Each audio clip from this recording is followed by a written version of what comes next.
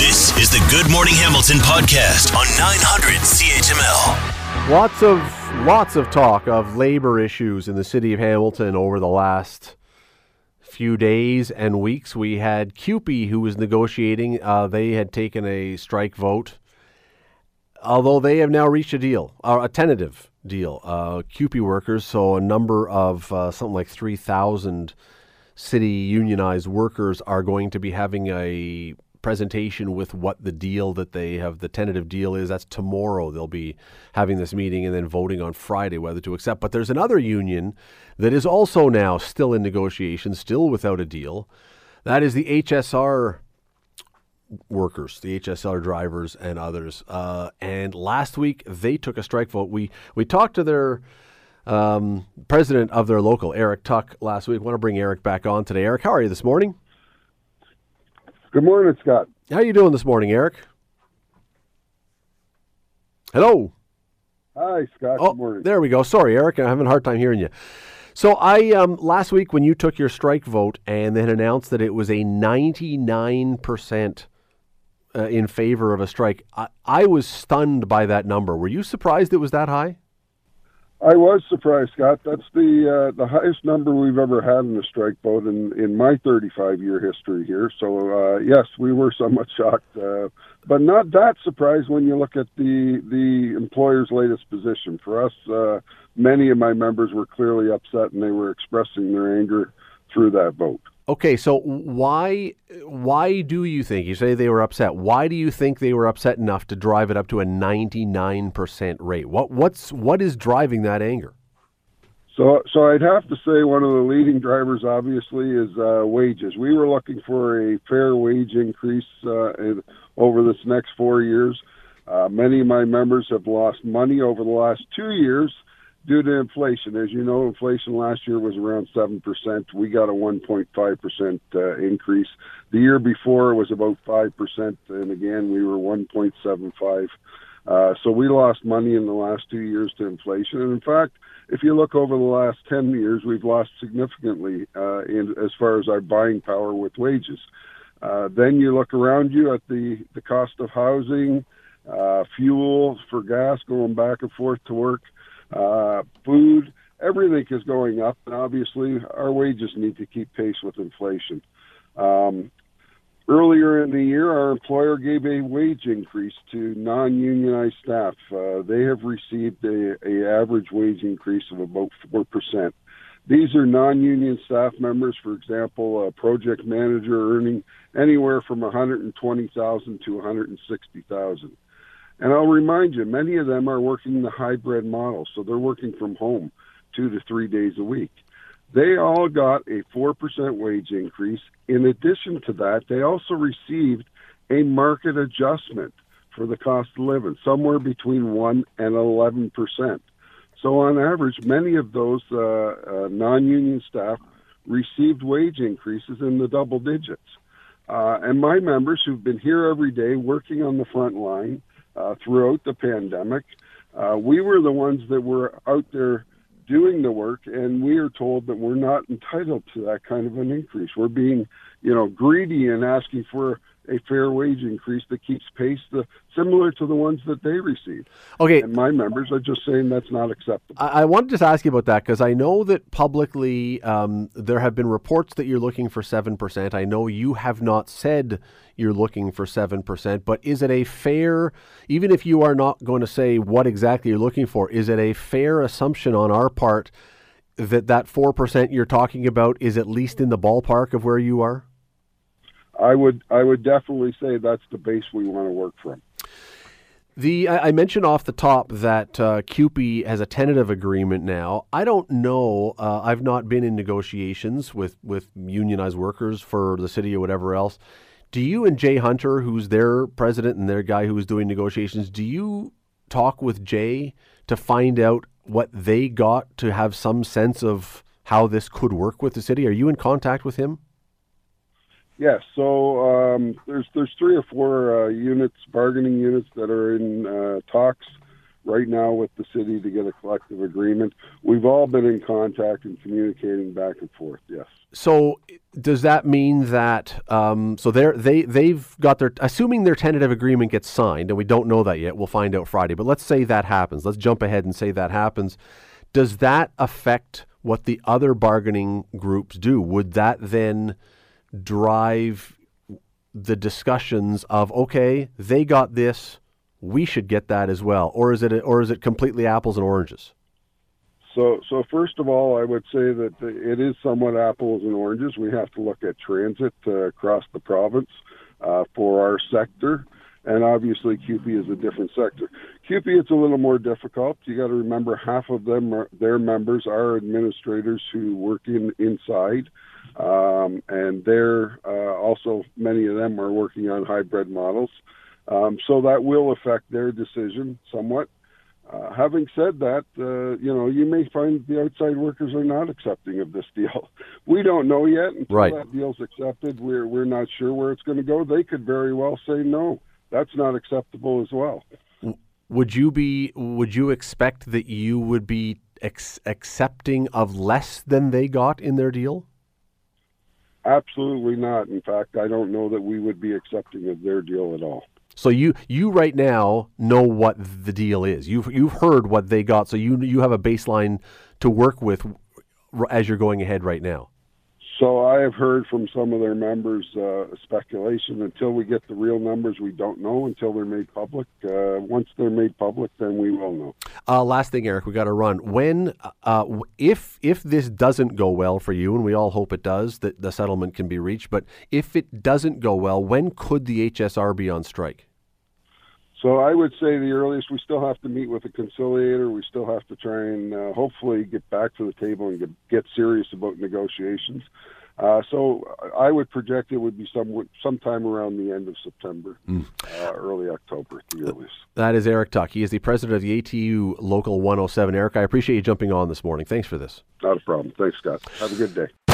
You're listening to the Good Morning Hamilton podcast from 900 CHML. The next story we're going to do is not entirely new, but I was reminded of it a couple days ago. I was on Twitter, and a good friend of this station and this show, Dr. Sylvain Charlebois, posted a tweet reposting another tweet. And he wrote, 6 months ago in an emotional TikTok video, Jerry Hegan, a dairy farmer from Dunnville, Ontario, explained how he was forced to dump 30,000 liters of milk due to government regulations. Not only was that video deleted, we haven't heard from Jerry since. Now, I don't think the suggestion is that Jerry has been absconded and kidnapped and taken away anywhere, but the idea, I think, is that there's been no other word, so, maybe some pressure to not talk about this practice, because it seems insane that in this country, because of government regulations, we have to have farmers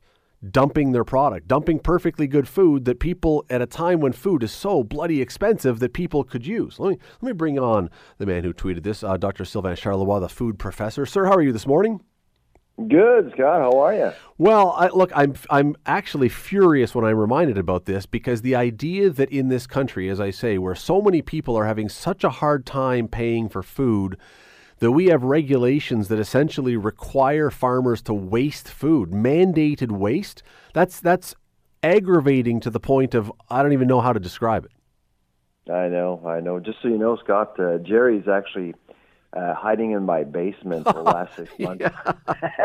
Yeah. I'm kidding. But actually 6 months ago, I did tweet his video saying that it was Jerry's first and last video, knowing how the dairy farming community would react. I can only assume that Jerry has had conversations with neighboring farmers and the dairy farmers of Ontario. You just can't do that. It just looks bad because, this is the reality we have in Canada. We have supply management. It's an important policy, but boards will ask farmers to dump, and we don't know much about it because you can actually dump inside your own barn. If you look at the video, Jerry dumps 30,000 liters away from cameras and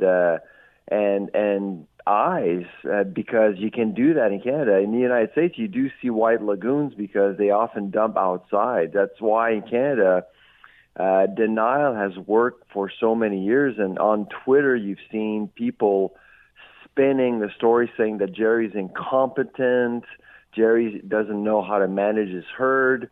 It is possible that he may have actually badly managed his herd, but over the last 20, 30 years, you have seen the DFO, the Dairy Farmers of Ontario, asking farmers to dump because demand for milk has gone down. Like COVID, for example, it happened in 2017. It happened in 2014. It does happen from time to time. Boards will call farmers, forcing them to dump, and that's exactly what happened to Jerry. So the supply management, which keeps prices where they are, and as you say, it's an important policy, but nonetheless, it doesn't seem like every policy has maybe a strength, and every policy has a weakness or something that was unexpected. Maybe, I don't know if this is unexpected, but you try to do something that's going to help, but there are unintended consequences. This clearly has to be the unintended. It can't be intentional, right? This has to be an unintended consequence of this policy does. Farmgate waste is inevitable, I think. You will always see farmgate waste in dairy. The cows don't have taps. That's the reality of dairy farming. I worked on dairy farms when I was a kid. I mean, that's basically how it works. Here's the thing. A lot of people criticize supply management. They think that supply management is the problem. I actually think supply management is the solution, not the problem. We're the only country in the world with supply management. Why not use that to our advantage? You can actually create a strategic reserve for powdered milk, for example. Right now, the Canadian Dairy Commission actually has a strategic reserve for butter. Why not do that? There's actually a facility in Kingston owned by the Chinese, a dairy processing plant that appears to have been idle for quite some time. Why not actually use that facility to process some of the excess milk so we can actually repurpose those products and support food banks, for example, or people in need? With supply management, we have a highly organized, vertically integrated industry. Why not use that to our advantage? In the United States, they dump all the time, but that's their problem. It's farmers work in a free market, and yes, milk is typically cheaper, dairy products are typically cheaper, but dumping is something that happens a lot in the U.S. In Canada, dumping is happening despite this supply management, and we all pay for that. Even if, and I love your point, even if we've capped how much can be commercially sold, so we can't, whatever. Surely somehow we could figure out an answer where this extra, as you say, goes to food banks or goes to overseas countries where they need it or something. Surely anything would be better than pouring it down the drain. Exactly. Now, it is my understanding that Dairy's video was the first time we ever saw a Canadian dairy farmer filming himself dumping milk. I don't think it has ever happened in Canadian history. And a lot of people were shocked. I wasn't, because I know it's a problem. And of course, there's a petition out. I think almost 40,000 Canadians have actually signed the petition to stop milk dumping. We can stop milk dumping in Canada. In America, they can't. We can in Canada. All you need to do, you make milk dumping illegal in Canada, and second, you charge the Canadian Dairy Commission with the task of organizing a strategic reserve and building a facility to take care of the excess milk from all provinces. And if you do that, then, and we're not talking about 30,000 liters here. We actually think in Canada we dump well over 300 million liters of milk every single year. Come on. This is just, it's a tip of the iceberg. If you actually look at all boards' reports, in Ontario, the DFO was reporting on excess milk every year until last year, because last year they decided that they don't have to report anymore. This is a taboo subject. Boards don't want to talk about this because it makes them look bad. Okay, so I was antagonized when you came on now you say 30 million. I mean, I'm furious about it. No. 300 million. Oh, okay. Well, you're making it worse by the second here. No, this is.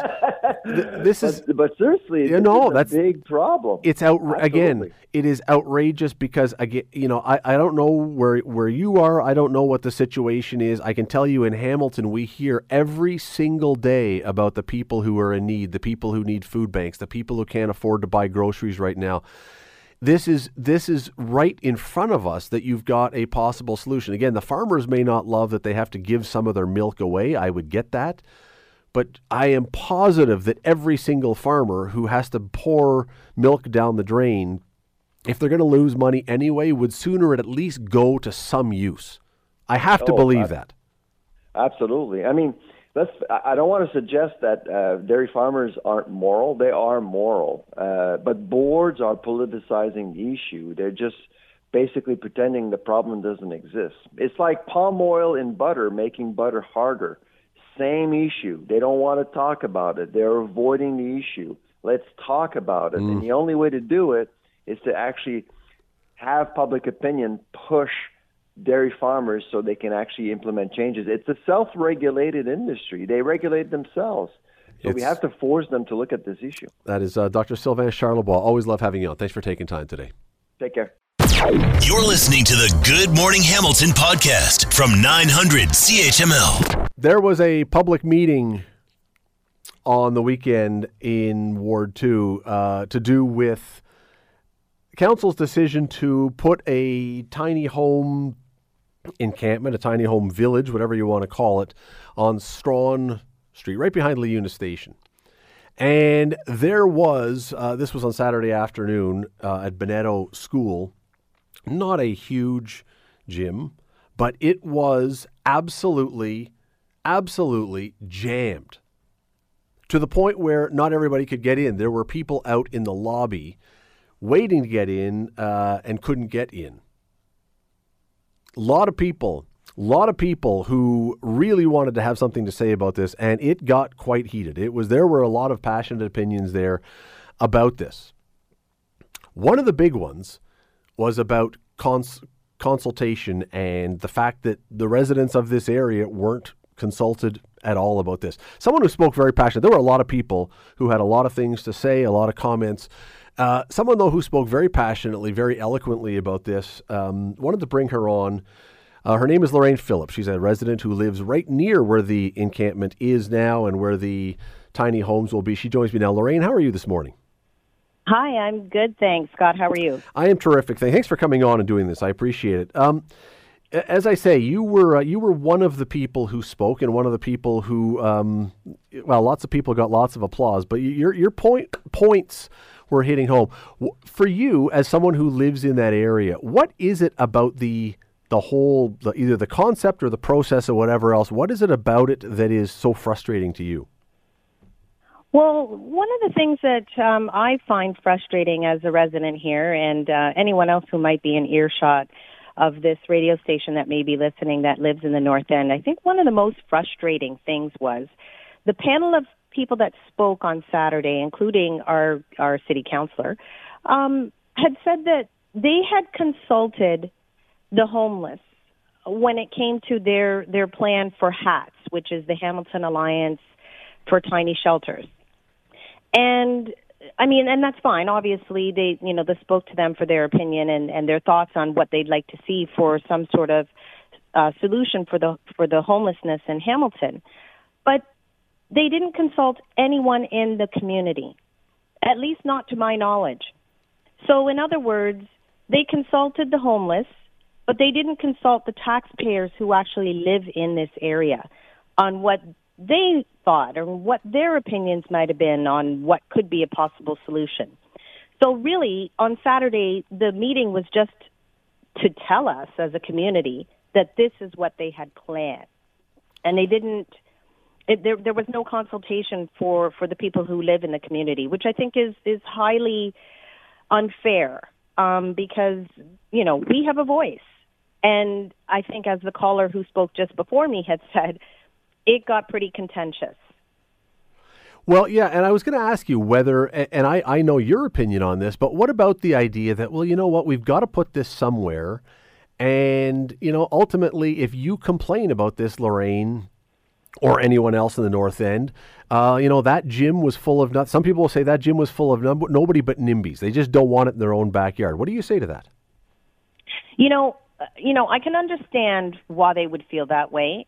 I don't think anyone wants it in their backyard, to be honest, because I think some of the people had expressed that, asked the people on the panel how would they like it if it was in their backyard. And, of course, there was no answer to that. Nobody really wants it in their backyard, so let's be honest. But we do know that the crisis of homelessness in the city and in other major cities, too, is not a new idea, and it's a very complex way to look at things. It's a very complex issue that is not going to be solved overnight. But the other thing that they did mention, Scott, is the fact that they had a few other locations that they were considering. And they named off some of them, but again, the communities weren't involved in any of those talks, any of those discussions, any of those possible solutions. So there was no input from the community on what they would like to see. And let me be clear. We don't want to see people living on the streets. Nobody wants to see anyone living on the streets and struggling. That is not the issue. I believe there is true empathy and sympathy in our neighborhoods and in all neighborhoods. Nobody wants to see this explosion of homelessness that's happening in our city right now. However, there could be solutions, and I do believe that you should involve the community when you're having these kinds of talks because they have a voice as well.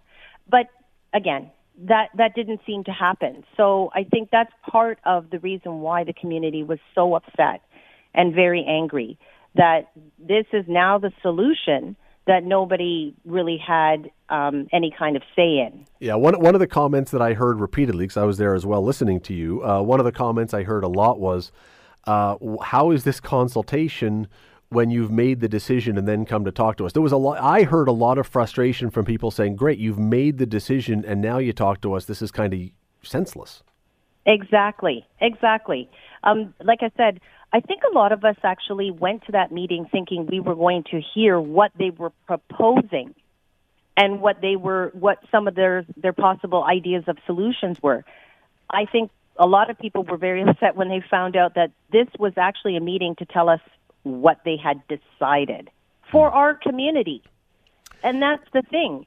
This is the community that we live in, yet no one had a voice at the table to say yay or nay. I'm sure there are other solutions. Like I said, it's a very complex issue, something that will not be solved overnight.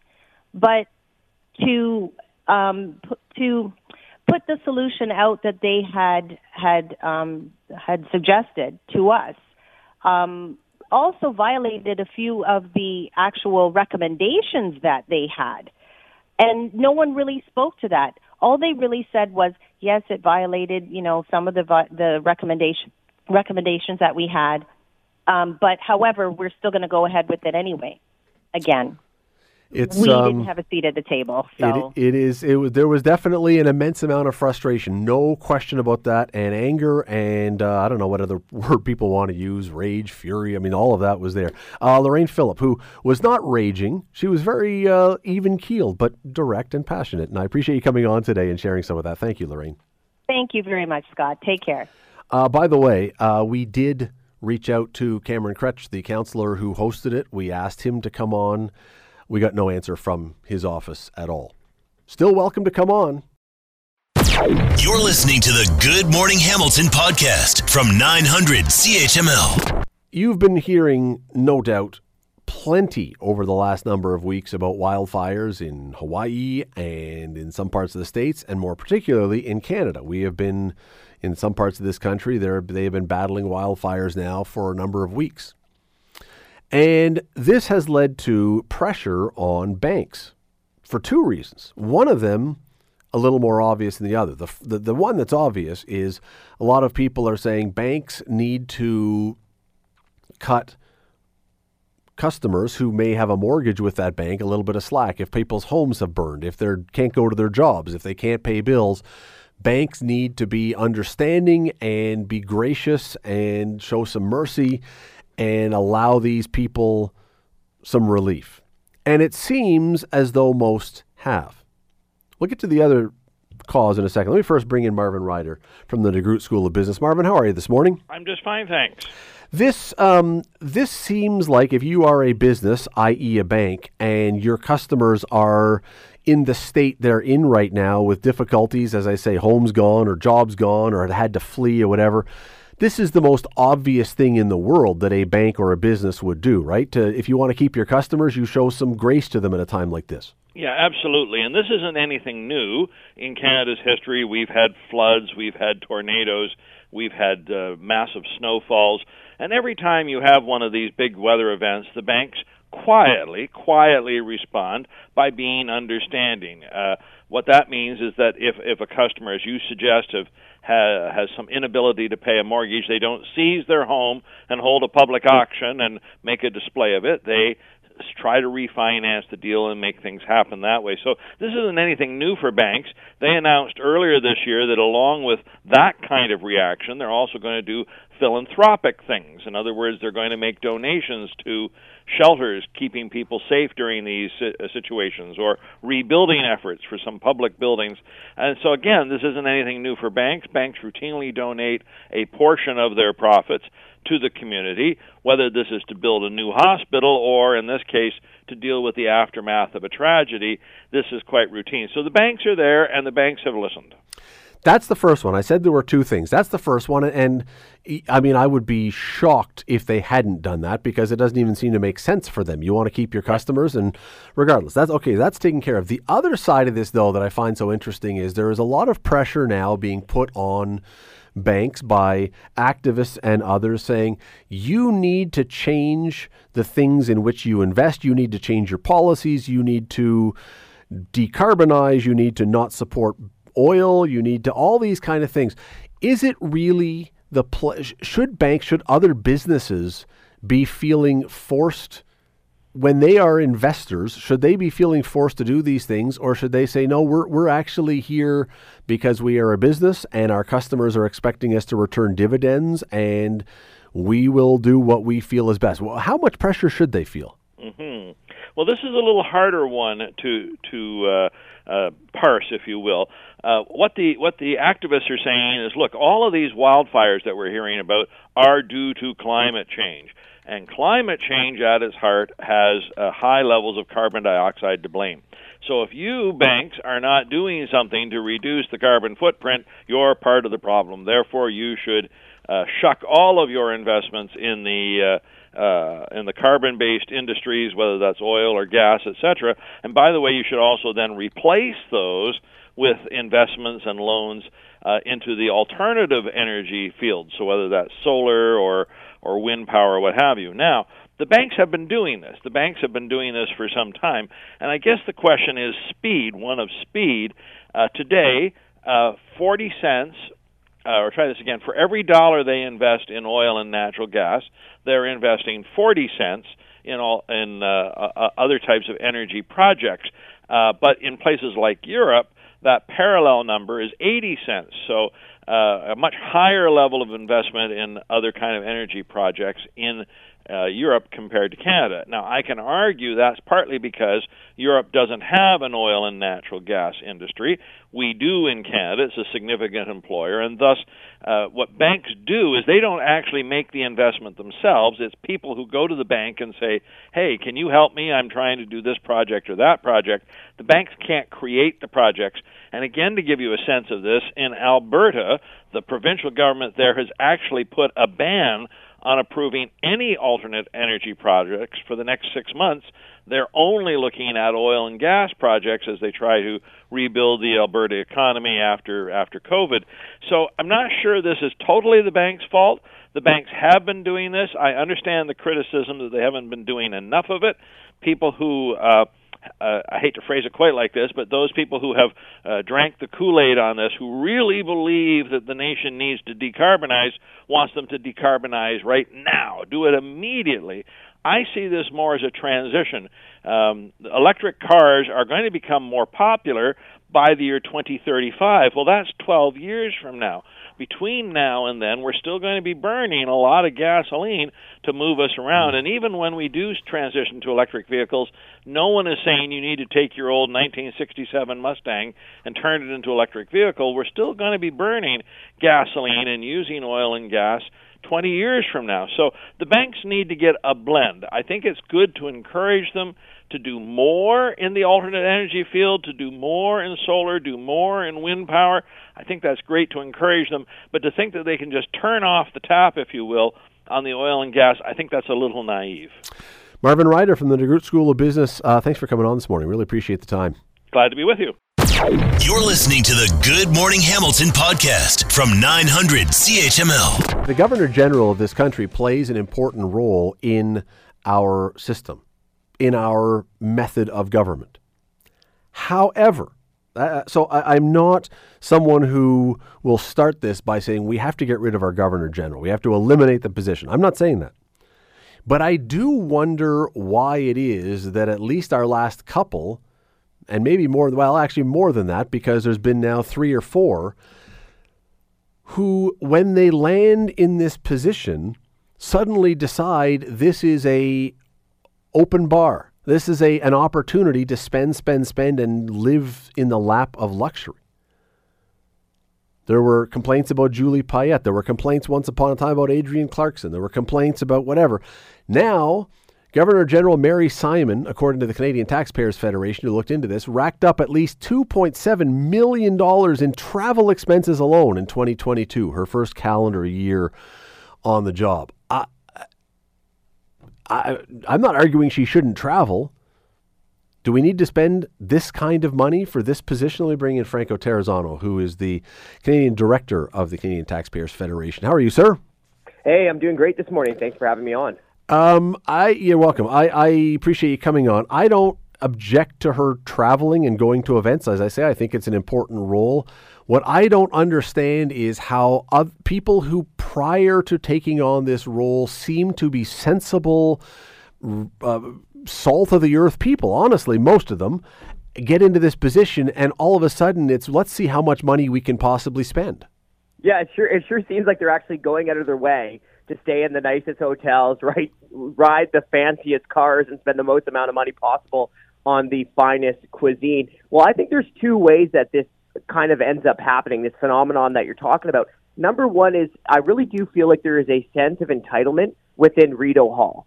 So not just the Governor General, but all of the Governor General's assistants and employees and the bureaucrats that work under the Governor General, right? Because when the National Post was the first newspaper to cover this story of Mary Simon's travel costs for a year costing almost $3 million, the media response from Rideau Hall wasn't to apologize, wasn't to say, sorry, Canadian taxpayers, we know you're struggling, we'll do better. No, they lashed out, right? They were upset that the newspaper was reporting on this.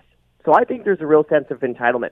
The second reason that I think this happens is that there's been a lack of political oversight from all the parties, right? Because this goes back decades, to actually hold the Governor General and their travel budget accountable. So the political oversight should be coming from the Office of Foreign Affairs, which currently is Melanie Joly's responsibility.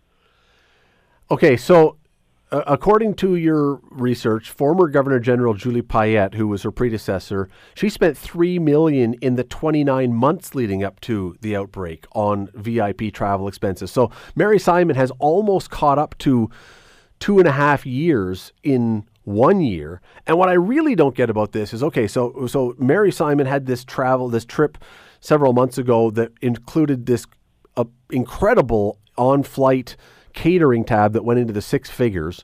Once that was exposed, I thought, all right, they'll bring this thing down and, they'll bring it under some kind of control. It would be difficult. I mean, if you and I set out, Franco, to try and spend $2.9 million to $2.7 million in travel, we would have a hard time, I think, getting to that number unless all of the things were like that. It's an extraordinary number.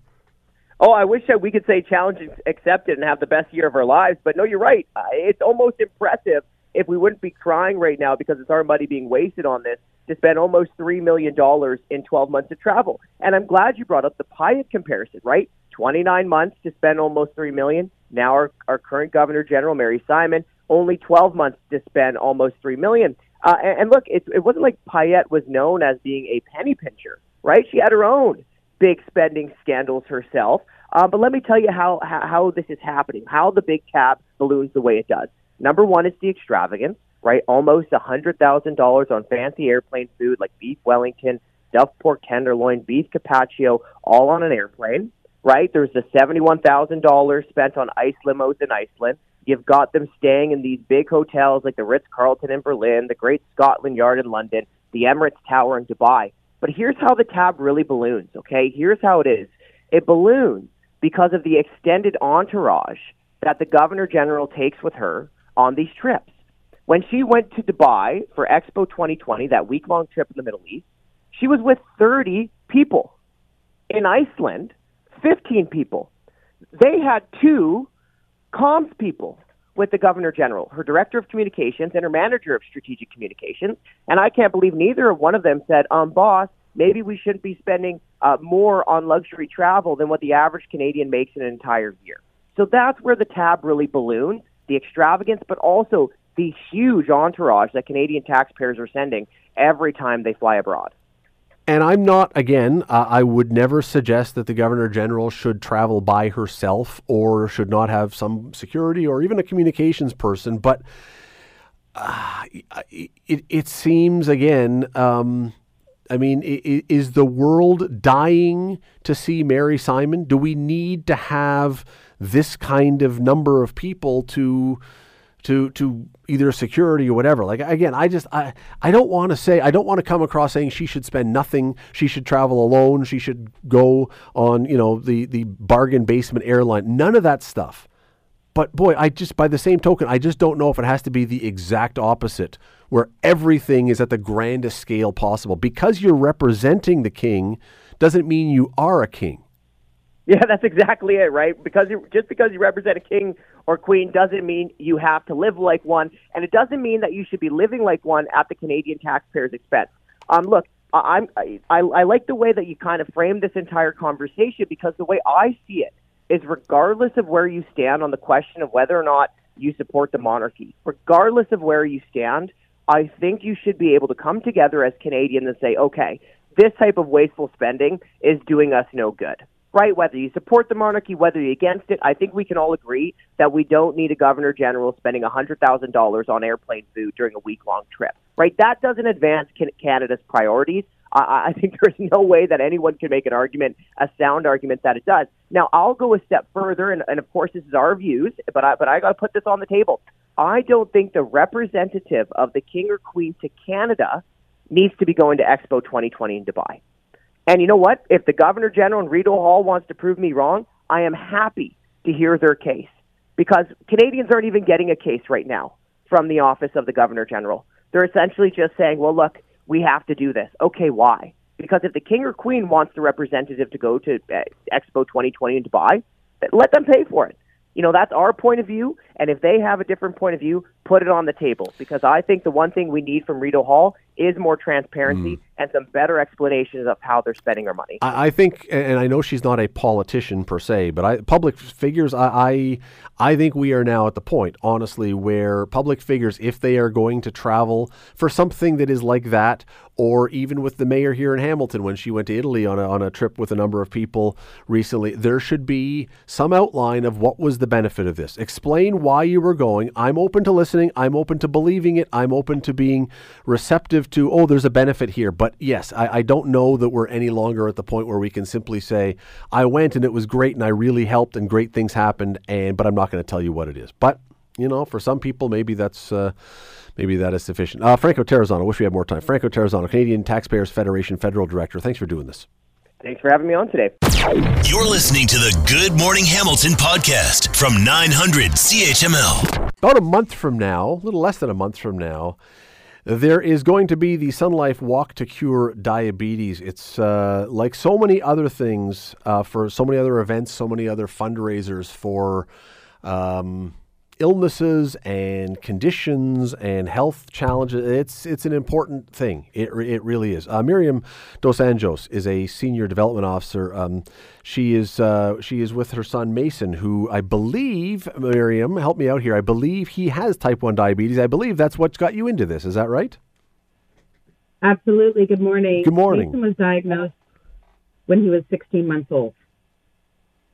And how did you recognize back then that something was needing to be looked at? We took him to the doctors the day before his diagnosis. He wasn't feeling well. He was lethargic, extreme thirst. And the doctor said he was okay. And the next morning he was unresponsive and unconscious. Wow. And so did you have any idea?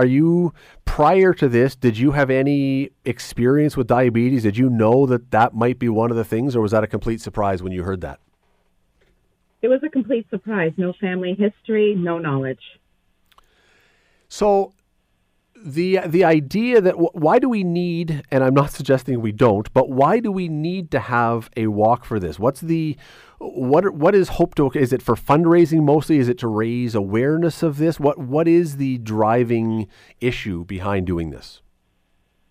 I think there's a combination. JDRF is celebrating the 30th anniversary of the walk, so we're celebrating 30 years of progress, commitment, community, improving the lives of people affected with type 1 diabetes, and there are over 300,000 Canadians that are diagnosed with T1. It seems to me, and again, tell me that I'm getting this wrong here if I am, but it seems to me that we have come an awful long way in diabetes. I mean, there was a time, and it wasn't all that long ago, 30 years ago, 40 years ago maybe, when if you had type 1 diabetes, essentially you didn't play sports, you didn't do anything, you were seen as very, very, very damaged goods. That seems to have changed dramatically. Still a ways to go, but it seems to have changed dramatically. Am I right?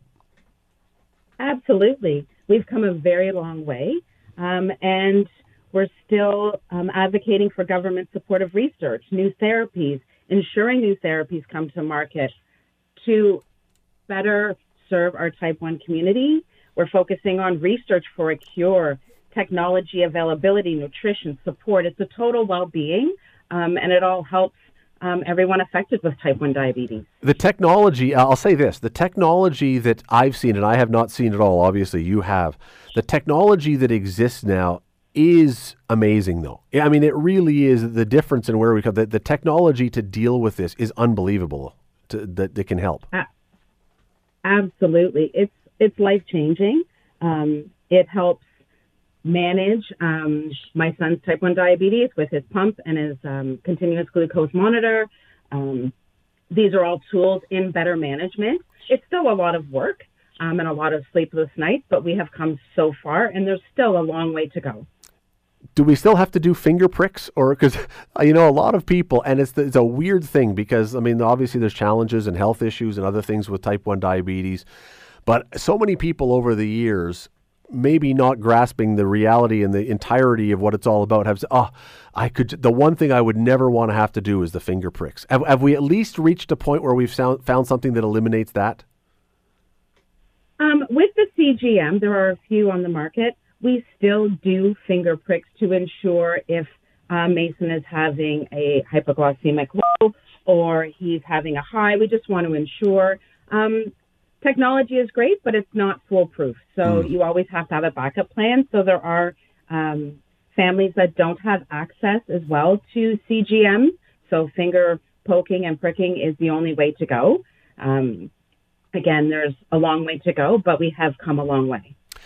And I read a piece about you guys, and that technology you've said, I believe, if you were quoted correctly, has said over a number of times that it has saved Mason's life. Absolutely. Mason doesn't feel his highs or lows, and the continuous glucose monitor will alert me in the middle of the night if he goes low. If he goes low and it's not detected, it can become life-threatening. Right. Well, and listen. Mason only feels his lows when he's already very dangerously low. It is, your story and many, many others, it validates why this is important. September the 24th, the Sun Life Walk to Cure Diabetes. People can go online, JDRFWalk.ca, if they want to look this up and participate or donate or just become a little more aware of what is going on. Miriam Dos Anjos, thank you so much for doing this. Thank you so much, and we hope to see everyone there. That's it's something to keep in mind for sure. JDRFWalk.ca if you want to be part of that. Thanks for listening to the Good Morning Hamilton podcast. You can listen to the show live weekday mornings from 5:30 to 9 on 900 CHML and online at 900CHML.com. The Good Morning Hamilton podcast is available on Apple Podcast, Google Podcast, and wherever you get your favorite podcast. I'm Rick Zamprin. Thanks again for listening. And don't forget to subscribe to the podcast. It's free, so you never miss an episode. And make sure you rate and review.